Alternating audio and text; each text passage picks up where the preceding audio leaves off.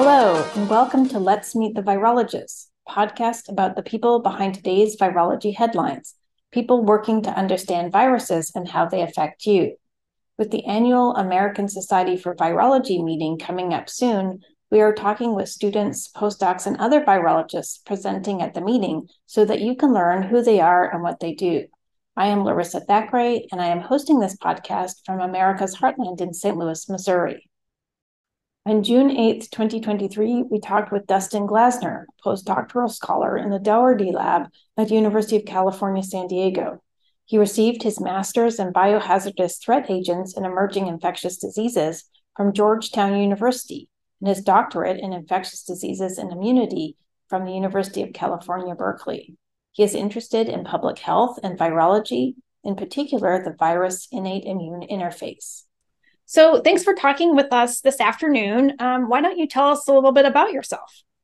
Yeah, it's great to be here. Thanks for having me on the podcast. My name is Dustin Glasner. I'm a postdoctoral scholar here at University of California, San Diego. I work in Matt Daugherty's lab, and I've kind of been all over the map academically throughout my career. So I guess we'll talk a little bit more about that coming up. Yes. So actually, why don't you tell us a little bit about how you first became interested in science, how you became interested in virology? So it's funny because when I was in high school, I told myself and anyone who would listen that I would never be a biologist. It was probably my least favorite subject throughout high school. I really disliked it. It just didn't click with me. But I have always been, I think, interested in infectious disease kind of as a social phenomenon. I have pretty clear memories from the original SARS outbreak in 2003. And that definitely got me kind of interested in viruses, emerging viruses, infectious disease. But it was never something I really wanted to do professionally. But that kind of planted the seed for me. In terms of at least having some interest in the field. I went to undergrad for geology, actually. That was my original major. I really wanted to be a paleontologist. Like most kids, I loved dinosaurs. That's what I wanted to do. But after a year of geology classes, I didn't know what I wanted to do with my life, but I knew I didn't want to be a geologist for the rest of my life. So despite saying I would never be a biologist, I switched my major to biology so I could study viruses. It was the only thing that I could think of that was interesting enough to me that I'd want to commit the rest of my life to. Okay. And how then did you sort of, make the choices of going to graduate school? How did you choose your postdoc lab? What were the things that you were looking for?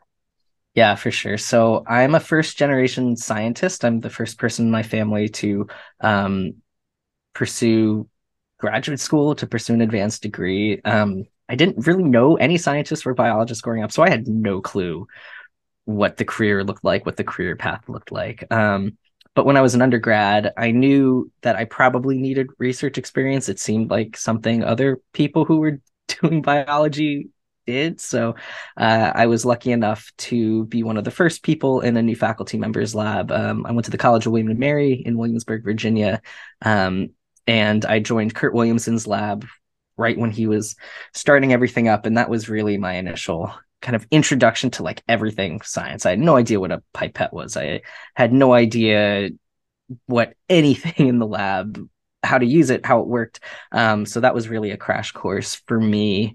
And from then on, I kind of threw stuff at the wall and figured out what was going to stick. After undergrad, I went to Georgetown to get a master's in biohazardous threat agents and emerging infectious diseases. It wasn't a research-based program. It was originally conceived after 9/11 as a way to teach biologists about national security and policy and those sorts of things, and to teach, national security people and counterterrorism folks about biology. And it was a really cool kind of space where those worlds intersected, and it was really interesting. But I couldn't find a job in the field afterwards. In 2011, a lot of the funding for some of those programs kind of dried up, and a lot of folks in my cohort kind of struggled to get a foothold in that world. So I went back to what has become my bread and butter of wet lab work. And then I spent 2 years as an ORISE fellow at the Food and Drug Administration.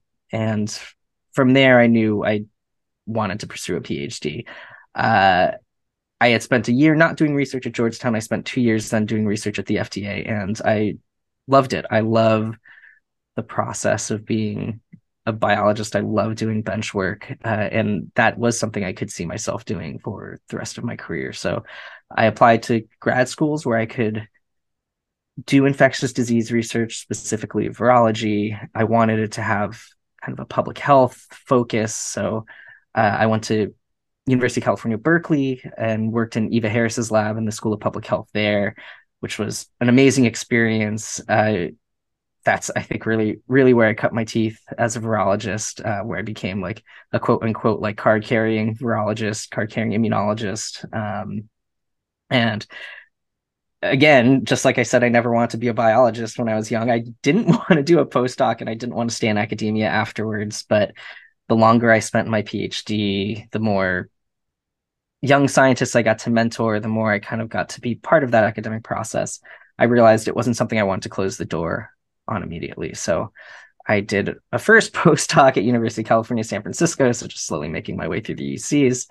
I worked with Charles Chu doing kind of metagenomics, transcriptomics, kind of big data, computational biology with a focus on diagnostic development for infectious disease, not just viruses.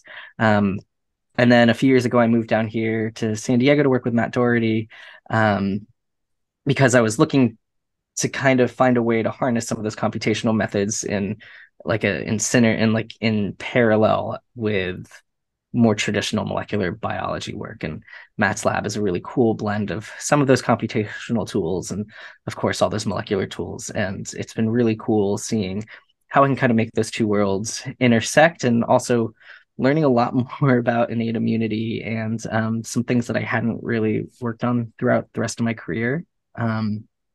But yeah, the one consistent thread that I've looked for really is in labs is, good mentorship, good mentors, people and environments where I can learn from my lab mates, from my PIs, build new skills, and also places where I feel like my research and my time is spent doing research that doesn't just contribute to like increasing our knowledge about viruses, which is great, but also things that could potentially lead towards innovations in therapeutics or vaccines, things with maybe more of a public health impact. Right. And can you tell us then about the research that you're doing? I guess maybe some of the bigger questions, maybe some of the tools that you use, what type of research you're doing.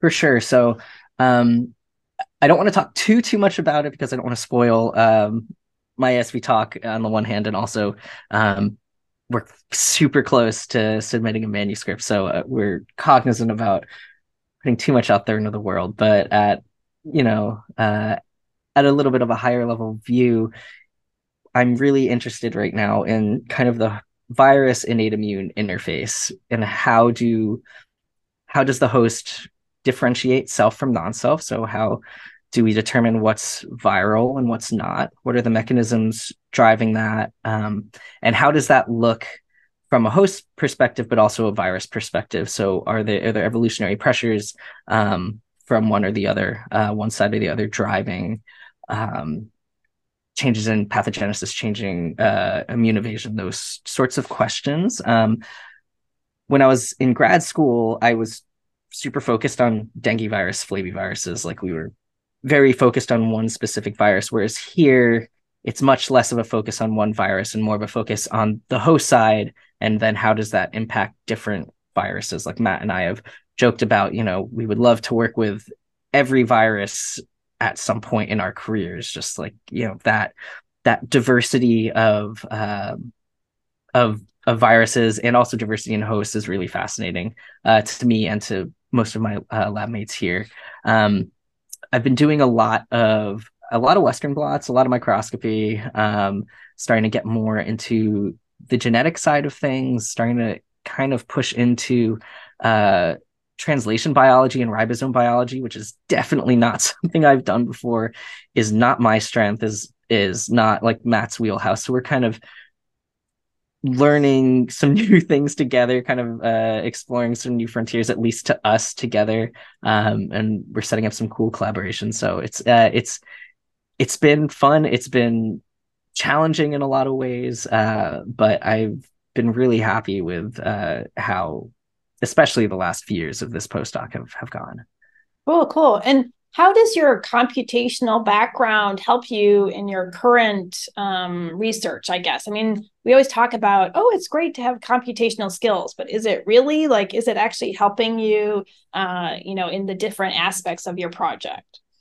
Yeah, right now I'd say there's not necessarily a direct connection between the work I did in my first postdoc and now. At UCSF, I was really focused on RNA sequencing and transcriptomics. Again, looking at host responses at, that kind of big data level, whereas here we're looking at host responses, but at a very, very like molecular focus, like looking between, an ISG and, viral RNA or something like that. We're very focused on much more specific interactions, I guess I should say. But having that computational experience is helpful just in thinking through data sets and thinking through how to properly control experiments. Having some coding experience has been great for mining certain databases that we've needed to, pull information from. So, right now I'm not exactly using everything that I learned at UCSF, but kind of the principles and the skills that I built there are certainly contributing. And I guess sort of following up on this, what kind of a career are you thinking about after your postdoc? And sort of where do you see yourself 5, 10 years from now? I hope that I'm lucky enough to start my own group somewhere uh, and kind of build a research program where we can do some interesting virology, some interesting immunology, especially a group where I can mentor that next generation of scientists. I love kind of being able to pass on what I've learned, both academically and scientifically, but also like more career wise. I've worn a lot of hats and I've done a lot of different research over the last 15 years of my career. So yeah, I would love to stay in academia and to start a program somewhere. I know it's competitive out there. It's tough out there right now. So if that doesn't work out, we'll see what else the future holds. But I think if not, being a PI again, I love actually doing the science, and I know if I start my own group, I'm going to miss being at the bench and doing these experiments. And I love that. I love coming in a lab every day. I love doing the wet lab work. So if being a PI doesn't work out, finding a position where I can continue to do some independent projects, some independent research, and continue to, pipette small amounts of liquid from one small tube to another every day. That sounds great. And you were kind of talking about how you yourself have looked for mentorship. Do you think that that's changing as a new PI in a couple of years? How do you see that you would be mentoring the people in the lab, and how is that different from maybe like 20 years ago or 50 years ago? Yeah, that's a great question, and I think it is changing. I think there's much more of a focus with kind of this new generation of people entering academic careers. There's much more of a focus on improving mental health, like improving work-life balance. When I was a grad student, I'm now married with a 4-year-old daughter. So I was not married. I did not have a kid in grad school. I had quite literally all the time in the world to dedicate to my research. I could spend 60 hours a week in the lab, and like I was much younger, so I could physically handle that. I didn't have all these other responsibilities, so a 60-hour work week was, not something I'd want to do, but I could do it, and it was mostly fine. And I was kind of in some ways happy to do it at the time, because all I really did at that time in my life was do science. I was super dedicated to the projects I was working on. They were really interesting. We made a lot of cool discoveries, but I can't do that now. And I think a lot of other academics entering kind of young investigator careers, it's the same for them. I have to drop my daughter off at school in the morning and pick her up in the afternoon. Like, so that kind of constrains my day in terms of what I can get done. And now having kind of I guess the wisdom or the insight of what life looks like when you have other responsibilities, it makes me look back at times in grad school like, oh, I could have done things more efficiently. Like, I could have had more time to do other things that weren't just science. So at least for me, looking at what would mentorship look like for me, just, kind of passing on some of that wisdom. Like, you don't have to be here 12 hours every day. Like, you can be super efficient and get done in 8 or 9, maybe. And of course, there will be days that are longer. There are going to be weekends where you have to come in. But I I think academia is kind of moving to a place where that's not the norm anymore, or at least it's not as much of a regular thing. So I think, yeah, for me, it would be really cool to be in a position as a mentor to kind of maybe change some of that culture around overwork, change some of that culture around the way we approach, mental health in academia. I feel like it's not something that was ever really talked about throughout most of my career when I was younger, but now there's a little bit more of a conversation around that, especially at the grad student and the postdoc level. But I know it's also something that faculty, especially junior faculty, have to deal with. So, it's cool to kind of see. It's cool to see everything kind of shifting. And I know these things can take time, but it would be nice to kind of be a part of that shift and part of that change. Right, right. And I guess thinking about acquired wisdom, I always like to ask people, if you could talk to your younger self, so it's you when you were first starting out in your education, 10, 15, 20, what would you want to tell them that you know now? Yeah, oh man. One thing for sure would be don't get discouraged by, a bad grade or by from struggling in a class. Like, looking back now, I can say like I was not a great student. I did just fine in undergrad, but you know, definitely nowhere nearly as good as some of my friends or some of the colleagues I've met over the years since then. You know, I never kind of really knew how to study, like, and definitely the way a lot of biology classes were taught didn't really mix with like my quote unquote learning styles. Like, but I was great at the bench, and I can confidently say like I'm a good scientist. I'm a good researcher. I'm good with experiments, and that's kind of really where I shined, and I think that's what's carried me through my career. But I definitely remember, especially early on in college, just being like really discouraged and like being really hard on myself because I wasn't getting the same grades that I did in high school. And ultimately, none of that has really mattered. I'm still here. I have a PhD from a great university, and I've worked with good researchers, and I've done good science. And those grades early on, they didn't matter. I would love to be able to go back and tell myself like it's all gonna be fine. Like, don't stress so much about these things.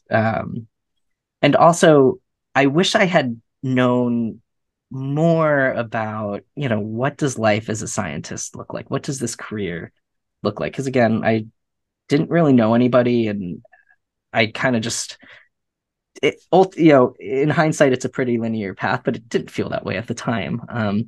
I wish I could have given myself the advice to like talk to more scientists, like email faculty at other institutions, or just get in touch with people to get a better sense for what does that world look like. Because yeah, it really wasn't until probably 3 to 5 years into my time as like a researcher before I kind of had a handle on like this is what the day to day is. This is like what the career options are. Like, to me, if you were a biology major, you were pre med. You went off and you became an MD, and that was never something that I wanted to do, and definitely would not go back and do if I could again. So, yeah, I wish I could just tell myself a little bit more about what the future looks like in a lot of different ways. Right. Well, thanks so much for talking with us. And we look forward to hearing about your research at ASV. Thanks so much. Looking forward to the conference. This has been Let's Meet the Virologists, a podcast about people who study viruses. This is your host, Larissa Thackeray, and thanks for listening. You can find us on Google, Apple, Amazon Music, and other podcast providers, or at lmtv.podbean.com.